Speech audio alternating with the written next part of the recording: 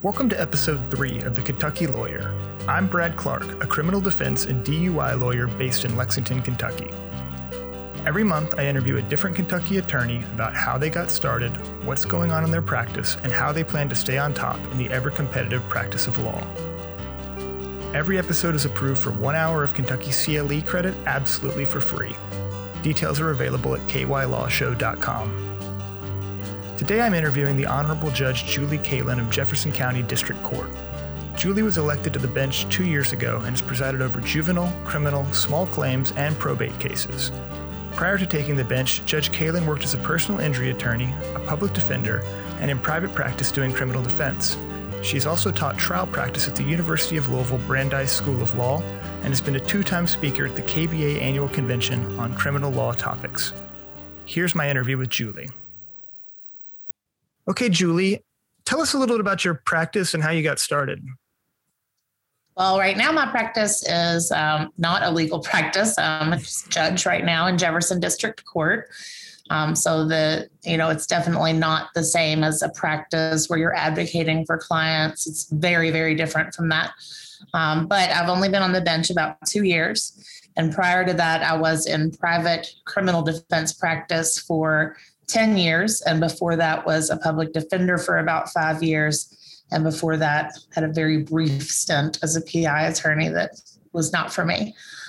So my practice before becoming a judge was all criminal defense with some EPO or IPO hearings thrown in here or there, usually when they were connected to a criminal case. And it was all over the board. I always told people I would do anything from speeding to murder. So it was across the board and in state courts and in federal courts. And I absolutely loved it and would go back to it in a heartbeat if I wasn't a judge. Awesome. Tell us a little bit about that decision to become a judge. Why did you decide to switch over from this practice you loved to being a district court judge? Well, for one thing, I wasn't worried about losing. And I think that that's really important for a lot of attorneys. You know, you get really tied up in the notion of how badly people want to be a judge. And for me, it was kind of like, if I win, great. And if not, well, I have a job that I love. I haven't lost much because I knew I wasn't going to spend a lot of money. I knew I wasn't going to ask my friends and family to tie up every one of their weekends. That wasn't the type of campaign that I wanted to run. And so I went into it knowing that if I lost, it would be okay. And I would still be very happy in my work. And I also knew that I was going to give it my all, but that I was not going to run the type of campaign that I had always seen run. And that goes right into why I wanted to do it. For one thing, as a defense attorney, you are constantly in front of judges that were former prosecutors and never served as a defense lawyer. Or maybe they did a 1-year stint as a public defender, which is important, don't get me wrong.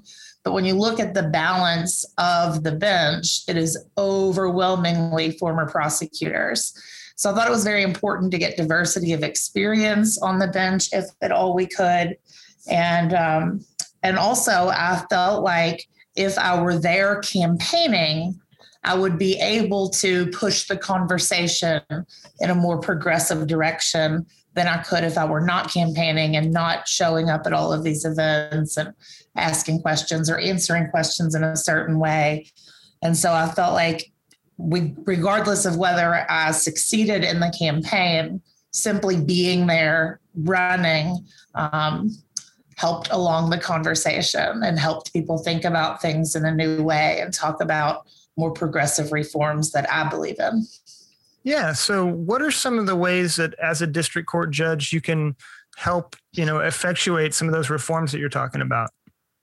The number one way is with bail. In Kentucky, we have fought with bail reform for so many years, I would say decades at this point. And every time there seems to be momentum to make real change, by the time it gets to Frankfurt and through the committees and ultimately turned into a bill, it is watered down almost to the point of being unrecognizable from where it began. And that's still happening, frankly. So as a judge, you have a lot of options available to you through Kentucky law. So, for example, we can set surety bonds. We have the pretrial risk assessment to look at. We can set unsecured bonds. The laws have made it so that judges have a lot of options. What the laws have not ever done is gotten to the point of limiting judicial options in a way that forces progressive bail reform. So we have a system where they say you have all of these options available to you. We're going to give you this really good pretrial risk assessment tool. But at the end of the day, you can do what you want. And what that has resulted in is everyone doing what they've always done. So, you have a few outlying counties or judges here or there where they're willing to dig into this and make hard decisions and use the pretrial risk assessment tool the way it was intended to be used, get creative with surety bonds or unsecured bonds or monitored release conditions in the same way that federal court does. Frankly, federal court does a much better job of it than state court does as far as looking at what options are available to return someone who has not been convicted to the community, rather than just setting a cash bond and keeping them in jail, which is a much easier thing to do as a judge, to just set a high cash bond and know that that person is no threat to the community and go about your day. But it is, in my opinion, neither the legal nor the right thing to do. Right on. So just to kind of respond to that a little bit, I guess, for our listeners, I'm a criminal defense practitioner, so I see these bail decisions day in and day out. And you did too, both in private practice as a public defender and now on the bench. But in the federal system, basically decisions are made whether or not to detain a person or to release them. And, regardless of if that decision is made that you're a flight risk or you're a danger to the community, you can be detained and no amount of money gets you out of jail. Whereas in our state system, unless you're charged with a capital murder offense, you're entitled to some form of monetary release. And what I've seen, and I think that you agree with this, I think this is kind of implicit in what you've already said, is that, if you are rich enough, no matter how bad what you did, you can get out of jail in state court. But if you are so poor that you can't afford $500, sometimes even $250, $100 for something extremely petty, you're stuck in jail. And, yeah, absolutely. And that's really, I think that's the real injustice of it. And I'm not sure that, and I think that there's real merit to that federal system as far as, both sides of it, trying to release people on non-financial conditions, having this presumption of release, and then, detain. And then also, I think that there's nothing wrong with if someone is truly a flight risk or a danger to the community, detaining them. And I think that. Yeah, absolutely. But there's no way to do that in the state system currently, unless they're charged with a capital offense, like you said. And it's, I personally really admire the way that federal court does it. I think that it's very smart.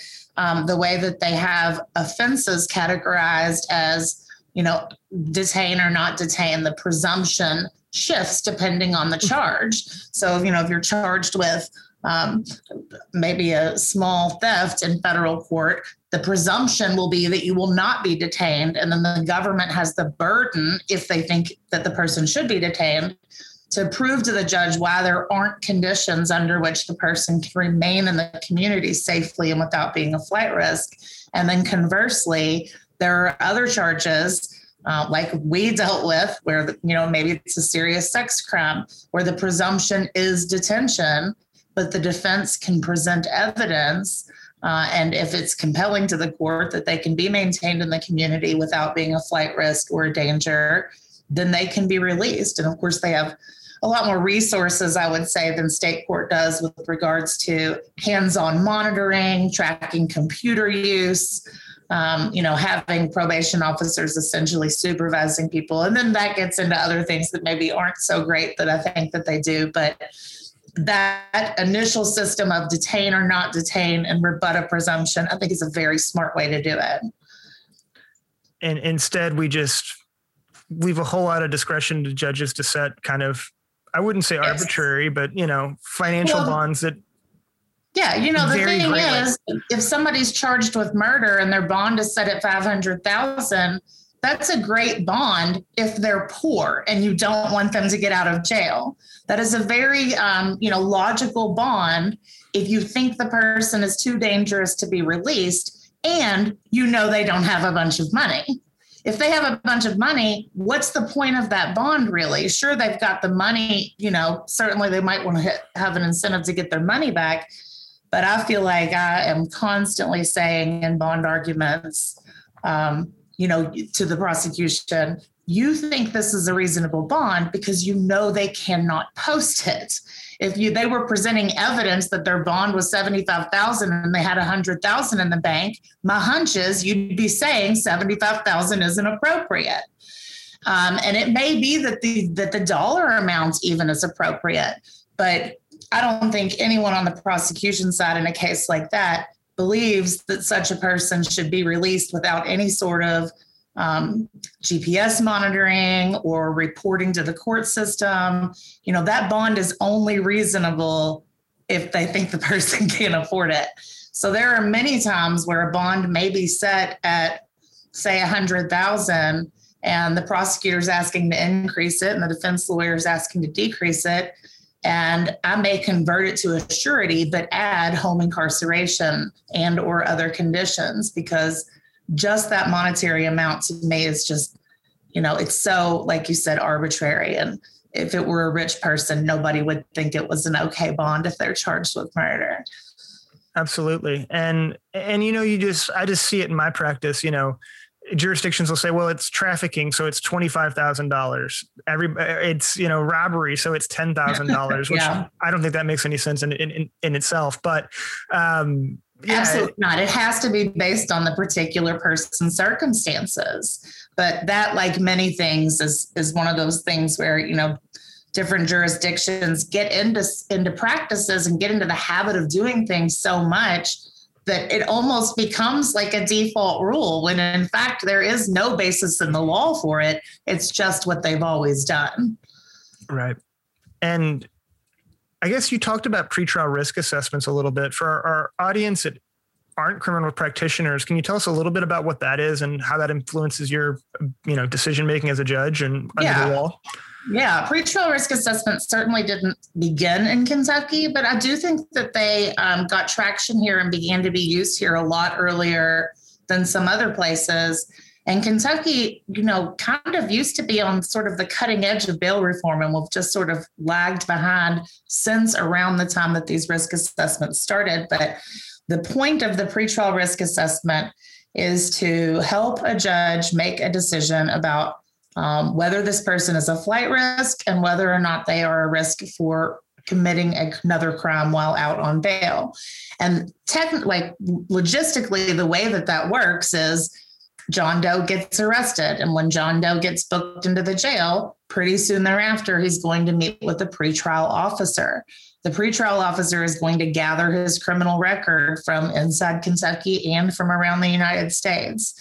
They're going to ask them where they work, how long they've worked there, where did they work before that, where do they live, how long have they lived there, who do they live with, do they have someone willing to put up a surety bond, which is a promise to pay rather than actual money being put up. So they use a risk instrument tool which provides a set of scores for defendants. And those scores are accumulated based on data that is shown to be a good indicator of whether or not a person is going to come back to court and whether or not they are going to commit another offense while out on bond.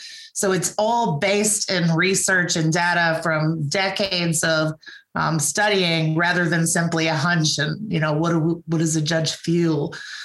This is actual real data that shows what factors contribute to a person's likelihood to come back to court and stay out of trouble. And so a judge, when reviewing bond, receives this pretrial report or can, they don't have to look at it, but they can receive this pretrial report that has 2 scores on it.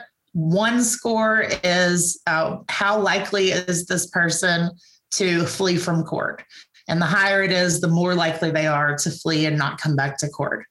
The second score is how likely is this person to commit another offense? And again, the higher it is, the more likely they are to commit another offense while out on bond if they were to be released. So you can look at those scores and it'll help you make a decision. And then the report also includes the information that I said that they ask about where do you live, where do you work, who do you live with? And in a lot of jurisdictions, when a judge sets an initial bond, it's not at arraignment, it's via phone.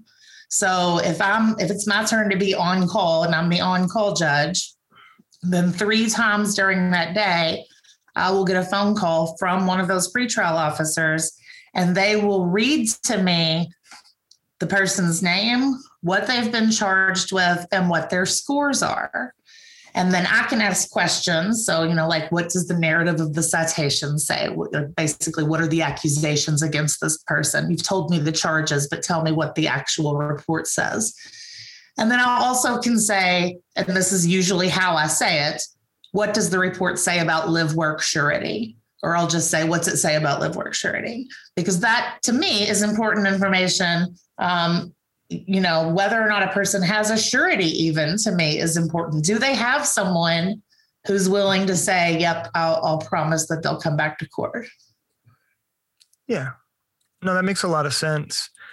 Something I read about in an article about you, or maybe it was an interview with you when you were running for judge, was that you found that your almost 5 years as a public defender was really formative in affecting your perspective. Can you talk a little bit about that, about what it was like being a public defender and how that affected you? Yeah. I remember when I was campaigning once, someone asked me something about that. And I said, being a public defender literally changed the composition of my being. And it really did, because it just opens your eyes so much to the truths of the system that nobody else really gets to know that intimately. And particularly in regards to bail reform and how it shaped my opinions on bail reform.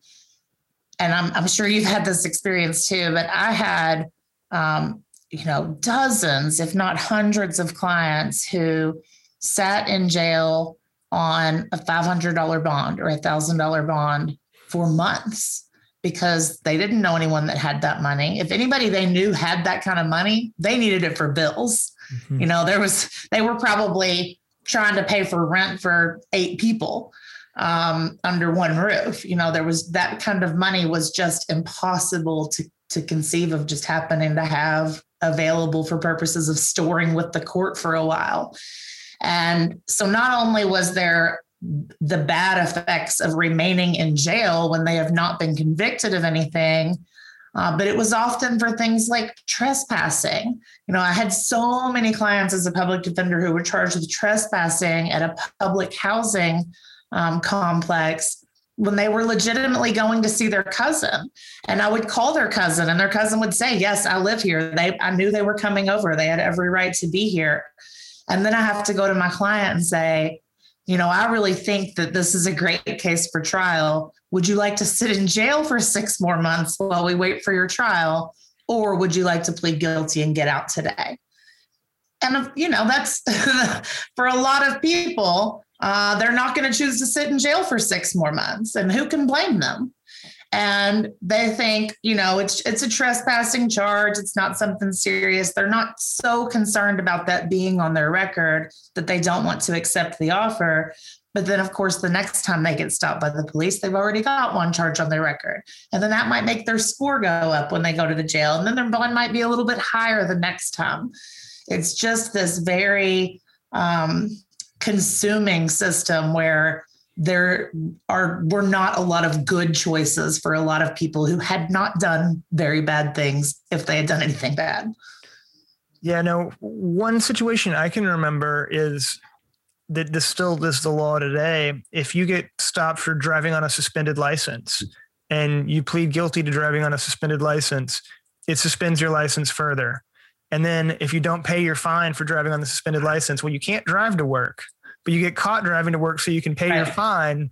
you get another charge of driving on a suspended license, which actually carries jail time. It's a misdemeanor. Yes. Yeah. And it can prevent you from getting expungement down the road. Prevent you from getting an expungement. It can prevent you from, it makes your insurance go up. And so it's going to be harder to get insurance. So next thing you know, you just let your license expire, and all of a sudden you can't get insurance. Your license is suspended, and you have these fines you can't pay, and you get put in jail for not paying those fines. And it's just really minor stuff like that, kind of the byproducts of poverty that create this great injustice. And I don't think it's necessarily intentional that anybody intended it, but it's the unintended consequences of what seems like a good policy. Like, of course, like we want people to keep their license in force, and of course we want them to have insurance, and we want them to pay their fines.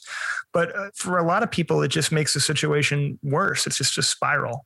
Right. And, say you go to jail because you owe $300, and then the judge says, just let them serve a few days. Well, now taxpayers are paying to house this person so that they can somehow, quote unquote, work off this money that they owe.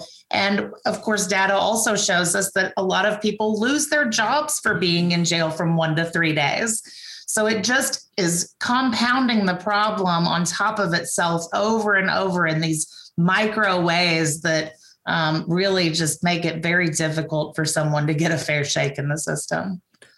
In pretrial release, I think is important, just in any kind of case too. I mean, we can make these examples of these relatively minor things, but even in more serious cases, the defendant having the opportunity to get out and seek treatment to, absolutely mitigate what they've done, whether it be through counseling or making restitution.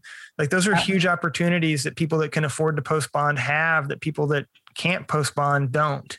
Yeah, absolutely. And we certainly are not living in a system where anyone could, with a straight face, advocate that a person can get meaningful treatment in custody. We know it's not happening.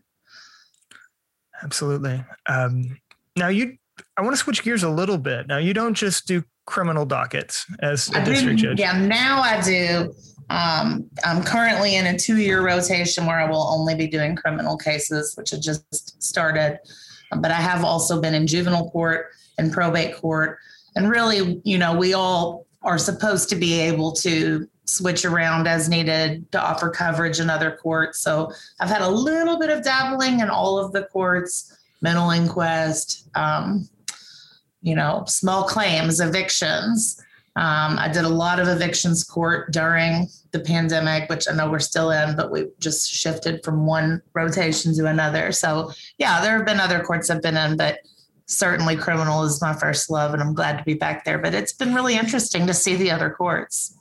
Yeah. Tell me a little bit about that. I mean, was it difficult to pick up probate? I mean, did you ever have a probate case when you were in private practice? Never, ever once stepped foot in probate court as a private practitioner. And same for small claims and evictions. And probate, I was dreading. I thought it was going to be like watching paint dry, but I actually really enjoyed it. There are, in district court, if a case is a really big case and there's millions of dollars involved, more than likely it's going to end up in circuit court, and I'm not going to be dealing with it. There are a few exceptions. But for the most part, you're dealing with families who are just trying to navigate how do we follow these probate laws in a way that allows us to get this behind us. And so it really gives you an opportunity to help people. And I really liked that part of it. That's really good. So I guess I didn't understand this. In Jefferson County, you all do rotations for certain types of dockets. Is that, do you get to like rank your choice, or like how does that work? That's exactly how we do it. You rank your choice. And the reason for it, because honestly, I would much prefer a system that more mirrors circuit court, in the sense of there are 17 district court judges in Louisville. Just split up all the cases among the 17 of us. Let me have some criminal, some eviction, some probate. But that is not plausible for several reasons. One of which is criminal defense lawyers and prosecutors have enough hard time covering 10 dockets, much less running around 17 dockets, plus getting to the other courts they need to be at, which could be in another county, could be in another courthouse across the street. It's just too much. The other thing is that there are a lot of benefits to centralizing things like traffic court, evictions court. You have one clerk that knows all there is to know about the paperwork in that court. And so it's a lot. District court is a bit of a sausage factory, and you wouldn't run a sausage factory where each employee was doing 17 things. It just doesn't make sense to do it that way in district court. I think that's interesting. I don't know if any other county actually divides it up that way. And in Fayette County, where I practice primarily, Lexington, the district judges work like circuit judges. Like they will have a day where they do prelims and pretrial conferences, and they will have an arraignments, and then they'll have a day when they do probate and a day when they do small claims and all that. And I didn't really realize that, but it makes a lot of sense. Yeah, I think it could be done. It would just make it very difficult for the clerks, litigants, and attorneys, and it's just not really worth it. So I guess for your next 2 years, you'll be doing preliminary hearings, pretrial conferences, and arraignments and trials and motion hours and that kind of thing? Yeah, competency hearings, a lot of those. Just anything criminal. Back to anything from speeding to murder. So one of the other things that you talked about when you were running for judge was how you wanted to adopt more technology to help the process. Have you had any, I mean, obviously we've all adopted Zoom on some level, but can you talk about some of the things that you've tried to do or what's going on? I would say that it has not been easy. Now, when I was running and I talked about improving the use of technology, at that point in time, there was no coronavirus on the horizon. And I was thinking very largely about e-filing, other ways that lawyers can get things done in district court without physically coming to the courthouse. At one point, there was a system in place where lawyers could email the clerk's office to add a case onto the docket. That was very helpful for attorneys on both sides of the aisle. And that seems to have fallen away. I don't think that they can do that anymore. But e-filing is really not used in Jefferson County like in district court. In circuit court as an attorney, I could e-file anything, and I could in district court as well, but I knew that the judge would not see it if I e-filed it, because the only thing that would happen if you e-filed it was that the clerk would print it out and put it in the file. And then, of course, the judge doesn't see that file until the day of court. So if I ever e-filed something in district court, I knew I also needed to hand deliver it or mail it directly to the parties because no one was using e-filing. So they would not see the notification that something had been e-filed. And luckily, we are literally just within the last month getting to where we are using e-filing in criminal district court. And it has been very, very helpful. So that's good. But the system is extremely slow to adapt to technology in my experience in the last 2 years, and particularly in the last 11 months. It's been really frustrating to see how far behind we are on things, and even small things like there's not a calendar system in place to make sure all of the courthouse computers have been checked for updates. Just little things like that you would find in most businesses, you do not find in the court system. How has Zoom impacted being a judge? Well, a lot of people hate it. I will say that a lot of judges hate using Zoom, and nobody loves it. Nobody says, I can't wait to get up in the morning and go hold court on Zoom. It's a lot less effective than being in person and speaking to a person, with them physically with you in the room.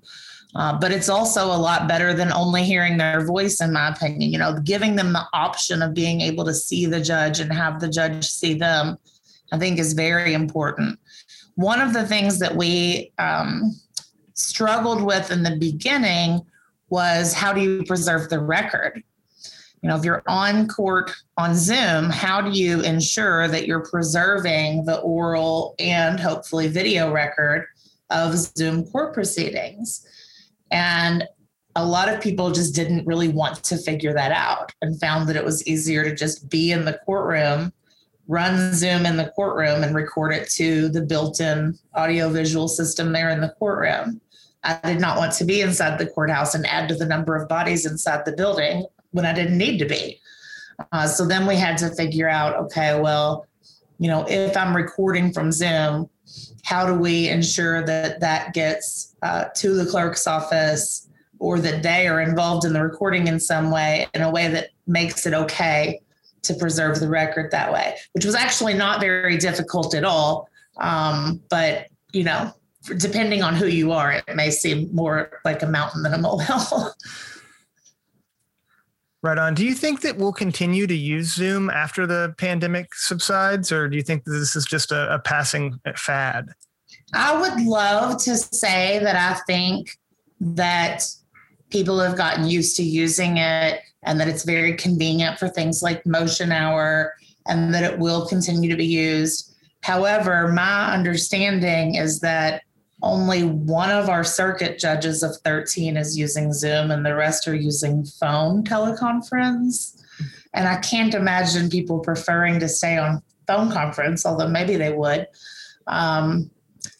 And it just seems to me that there are an awful lot of stakeholders who are still very reluctant to use the technology, do not appreciate it at all, and are, they have a goal to get back in person exactly the way things used to be.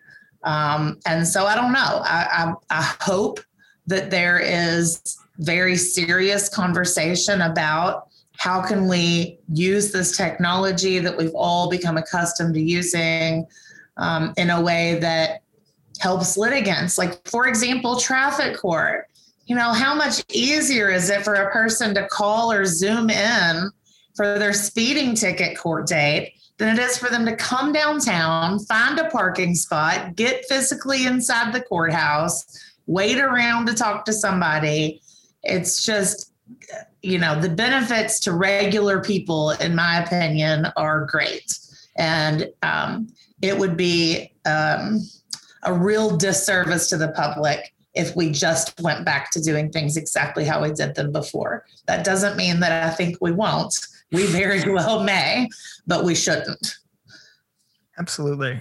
I agree. I really like Zoom for a lot of things. We're recording this on Zoom. This makes this possible. And it makes it possible for me to help clients in more geographic locations too. Like, I'm more likely to take a case that's an hour away if I know I'm going to be able to Zoom into everything but motions and trial, than if I have to drive down there, if I have to make 5-10 trips to get the discovery, just to sit there for 2 hours. And even absolutely, we've got, we can do email on our phones or take our iPads or whatever now, but it's still not the same as being able to stay at the office. I actually find myself, looking for work to do sometimes now because it's just so much more efficient. And also because, nobody's having any trials, but that's. Yeah, no, but really and truly, for defense attorneys particularly, it really means that your schedule becomes a lot more open for things like setting hearings or status conferences. Because, on a day that normally maybe you would have been on the road for 4 hours, now 3.5 of those hours are going to be free. Absolutely. So you can really work in a lot more in a day.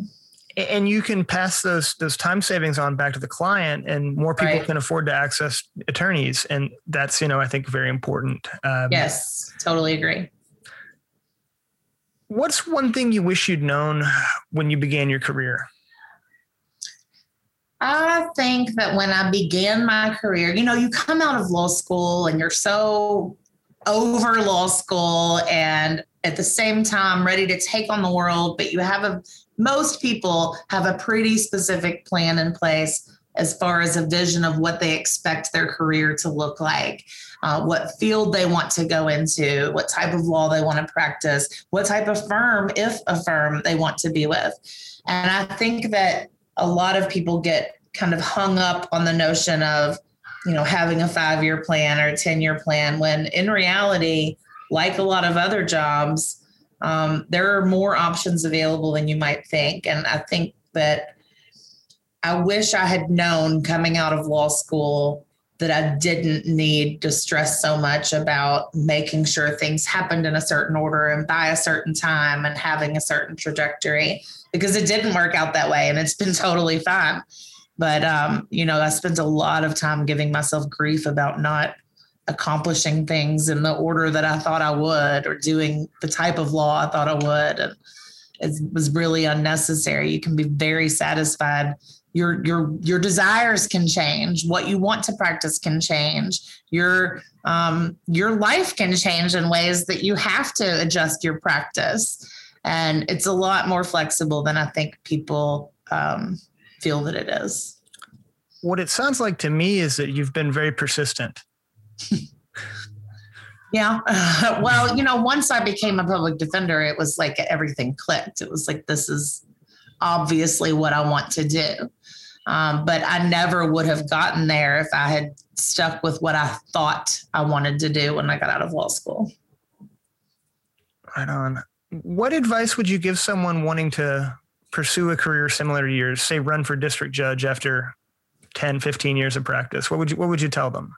First of all, I hope that they wait until they have 10 or 15 years of practice. Don't rush into it. Just because there's a 2-year minimum doesn't mean 2 years makes you a good judge. That would be my first advice. Do not presume that you're ready to be a judge just because you've met the minimum experience requirements. It's very frustrating to me that the experience requirement is so low. I also don't think it should have been changed as an amendment, but that would be the first thing I would tell them, is get a lot of experience. The other thing I would tell them is, unless things change, you better be willing to either spend a lot of time campaigning or a lot of money campaigning. Unfortunately, the truth of it is that most people need a lot of money to campaign, especially if they're campaigning against someone who has a lot of money. I actually had a woman that I used to babysit. So she'd say she's about 15 years younger than me. And she was in college and going to law school. And she emailed me and said, I want to be a judge. What do you think I should do? And, it was hard not to laugh almost, because it's like, you don't know that. You have no idea you want to be a judge yet, first of all. Second, you don't go to law school to be a judge. You need to be a good lawyer before you can ever even think about being a good judge, or you're doing a disservice to people. So I think that's probably what I would tell someone, is like, focus on being a good, well-rounded, kind lawyer first before you think about running for judge. And then also I would tell them that it's not everything it's cracked up to be. There are times when I have thought, why did I do this? I miss being an advocate. I certainly have gotten criticism along the lines of people thinking I am still behaving as an advocate, but I try very hard not to. And there are times when you just miss the advocacy part. And it's also a very lonely position. Because of the rules, there are a lot of people you can't talk to about your cases. If you have a particularly heated moment in court with someone you consider yourself friends with, you can't really go and talk to them afterwards about it. Certainly you could say something like, I just want you to know I still really like you as a friend, or something like that, but you can't talk about the case. You can't go back and talk to them about it later. So it was really kind of lifestyle changing in that way. I wasn't expecting it to be quite as lonely as it has been. And I think that on the one hand is because, as a defense attorney, I feel like in Kentucky, we have such a strong network. So I felt like I was always in camaraderie with my fellow defense attorneys, always had somebody to talk to about what was happening with a case, brainstorm with.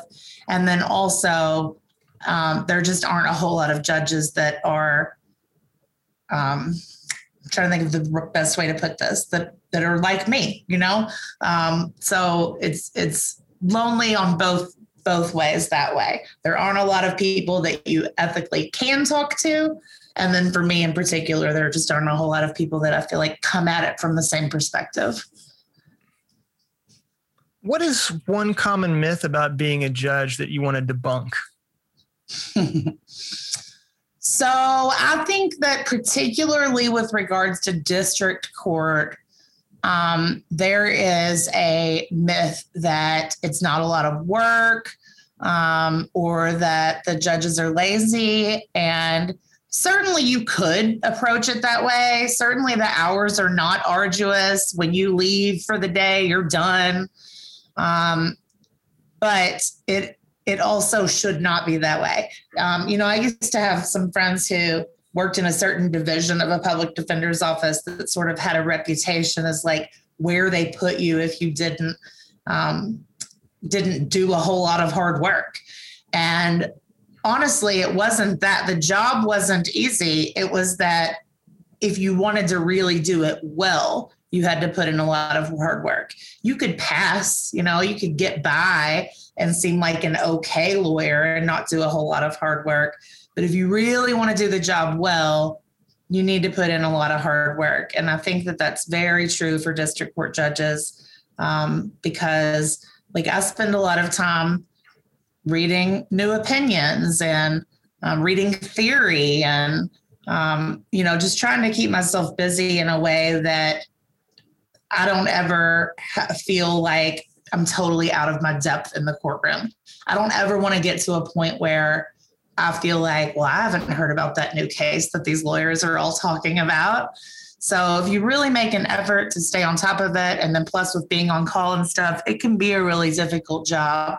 But there certainly seems to be an impression that, district court is where you go to have an easy job, which it can be if you want it to be. But I hope most people don't. What's one thing that you see attorneys get wrong a lot in district court? Well, let me first say that one of the most surprising things to me as a judge has been how difficult it is to separate what I would do in a case versus what a defense lawyer is actually doing in a case.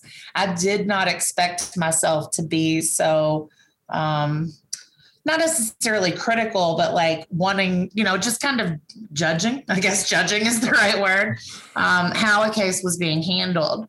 And, certainly I had my ways of doing things and really prided myself on having great relationships with my clients and making sure that they understood absolutely every possibility of what could happen when we walk in the door. And so I found myself easily frustrated when it appears to me that a client and an attorney have definitely not spent enough time together.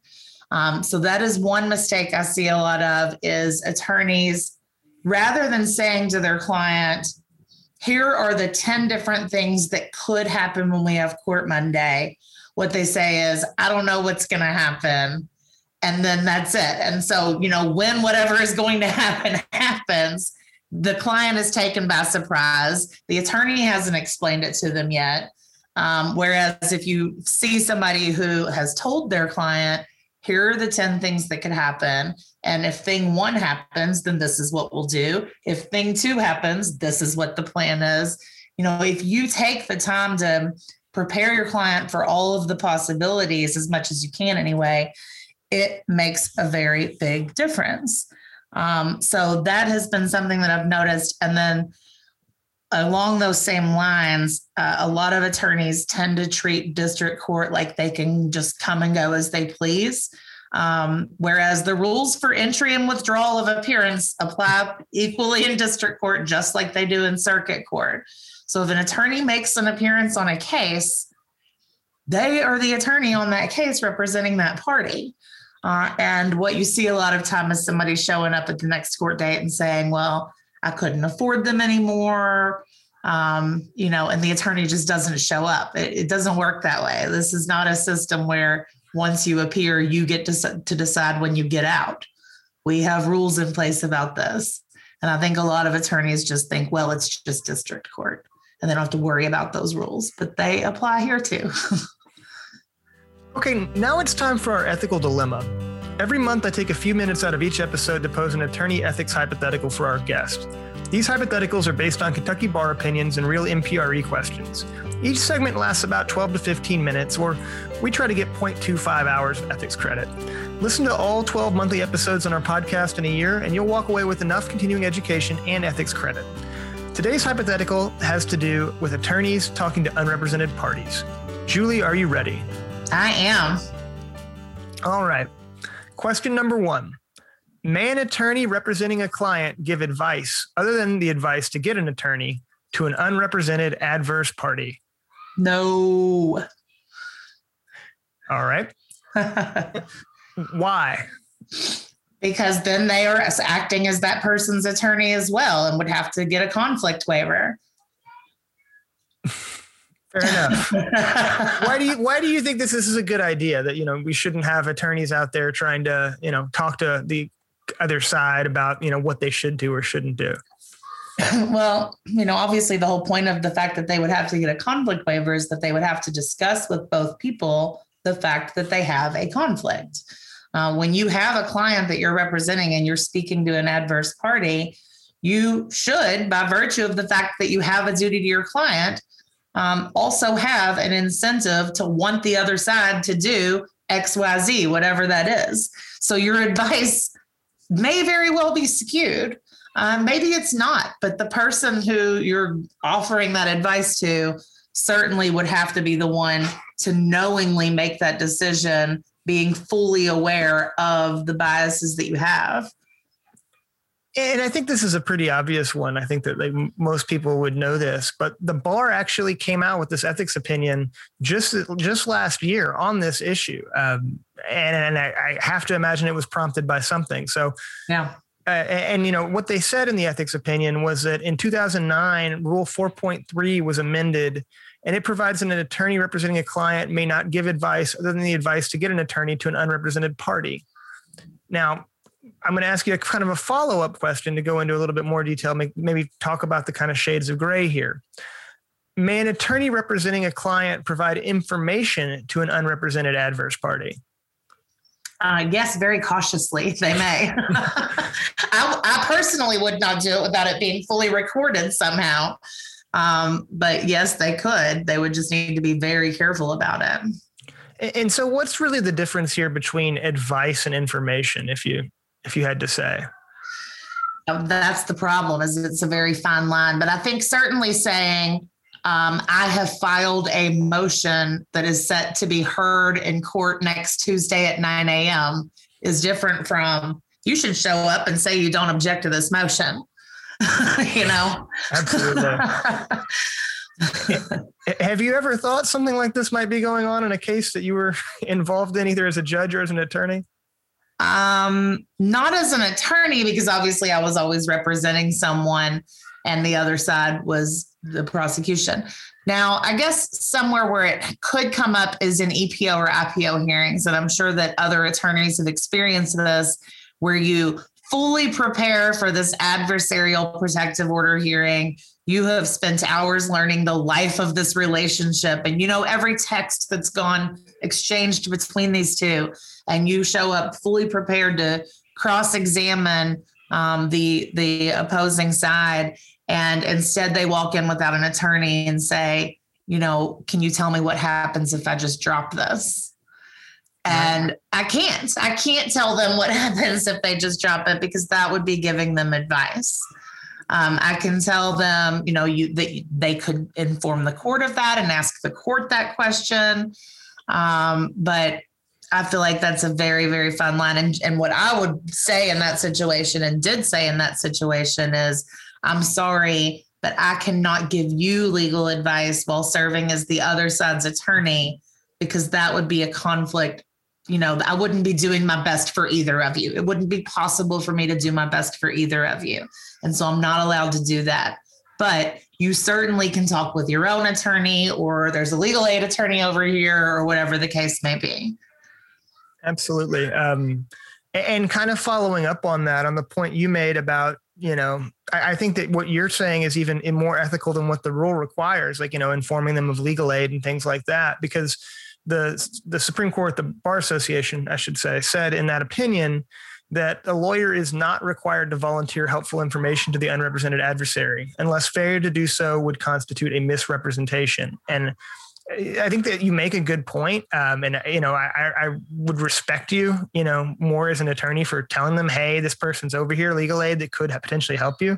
But from a purely like legal ethics perspective, I don't believe you'd be required to do that. Would you? No, and in fact, I agree with that. And not only do I think you wouldn't be required to do that, but in fact, if it could hurt your own client, you may be required not to do that. You know, if them having a legal aid attorney could hurt my client, I may not say that at all, honestly. I may just say nothing. You know, it's really such a case by case basis. And the place where I see what your last point with regards to, unless it would be misleading, you don't have to provide helpful information unless not doing so would be misleading. Where I see that a lot is prosecutors who day in and day out have to deal with pro se defendants. Mm-hmm. And there's a huge ABA ruling that came out last year about that really goes into a lot of different factual scenarios. But I've always thought that must be one of the more difficult ethical scenarios just because of how often they have to do it. On the other hand, they are not an advocate necessarily for the state. You know, their interest is in justice, not in advocating for a particular client.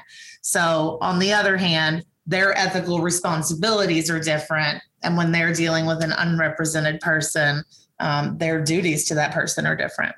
And I've definitely seen prosecutors go out of their way to actually be helpful to defendants. Yes. You know, not in every case, but a lot of times, you know, if it's a serious case or it's something concerning, the prosecutor will just tell them, you know, I can't help you. You know, I'm the other side. But I've seen several prosecutors say, well, you need to go get this form so your license doesn't get suspended. Or Absolutely. I respect that. That is the ultimate example of a prosecutor doing justice rather than just trying to win a case or, you know, get an outcome. 100%. And I'm going to want to go have a drink with or be friends with somebody who behaves that way much more than somebody who tries to gain an advantage over an unrepresented person in a situation where they don't have to.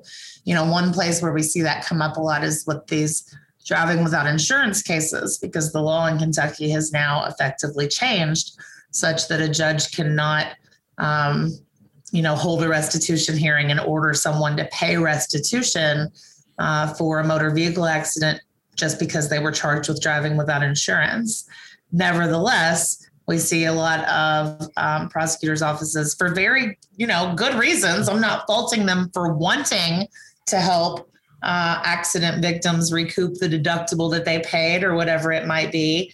That's certainly, not a bad goal to want to help people with that. But on the other hand, if they're talking to a pro se person charged with driving without insurance, the ABA rule may be instructive that they have to be upfront with that defendant and say, although I'm asking you to pay this person back their deductible, I can't force you and the judge can't force you. Yeah, no, I mean, I think that's a really interesting, and whenever we talk about the special duties of prosecutors, I think that they have one of the harder jobs, really. Absolutely. Yeah. Just to walk that line. But I mean, ultimately, should it be hard to do justice? No, it shouldn't. In reality, there are so many different players in the justice system that they have to try to appease victims, their own bosses, police officers, the judge, defense attorneys, pro se defendants. It's a lot to balance, and I don't envy them, but it also is one of the most honorable professions in the law when done well. Talking about that a little bit about, special duties to victims. Have you seen any impact from the Marsy's Law amendment so far, or has it been pretty quiet? I have not seen anything so far, but I can only imagine that it's coming. There have not been a lot of judicial discussions about it that I'm aware of in Kentucky anyway. But personally, I am concerned about it and, trying to think forward if a victim, requests the rights guaranteed to them in this constitutional amendment that's passed, do we even have the resources to provide them?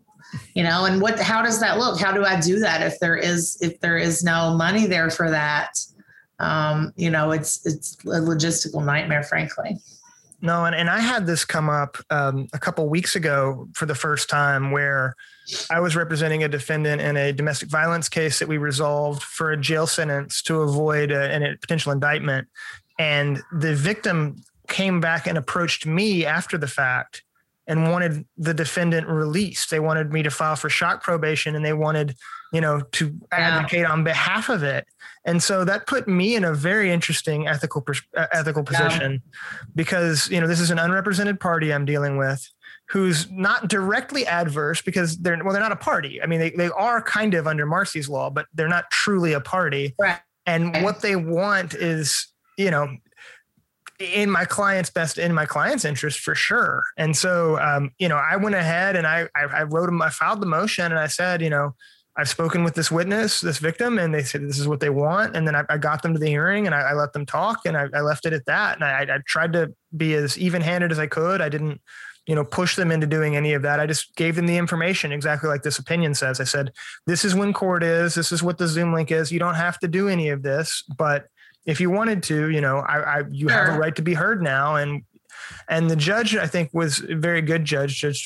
Well, I don't have to go into it, but, and she took it under consideration, and she took it under advisement, and she's thinking about it, because it's a tough one. And, I felt a little bit conflicted too, because here we'd cut this deal with this prosecutor to avoid an indictment where the client was looking at 10 to 20 years, and to turn around and file this motion and say, well, we want to take it back. We didn't really mean it. We want probation now. Yeah. And I had to explain to him, I'm like, I wouldn't have filed this, but for the fact that this person who now has a constitutional right to be heard approached me and asked me to.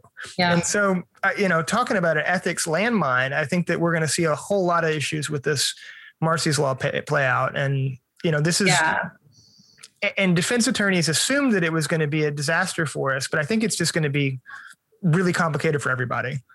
Yeah. And I honestly think that most prosecutors knew it was going to be disastrous. And most of them that I know were not for it either. Not because they don't truly have a calling to protect victims and the citizens of Kentucky, but because they know that the way that it's written, there is neither the money nor resources for it. And a lot of it's duplicitous.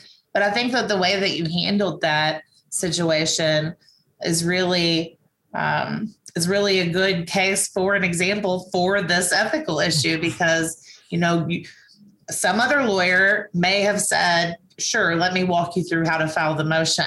Clearly, you cannot do that. You could not say, well, would you be willing to let me tell you what I think you should write in a letter about my client? I think that might be crossing the line.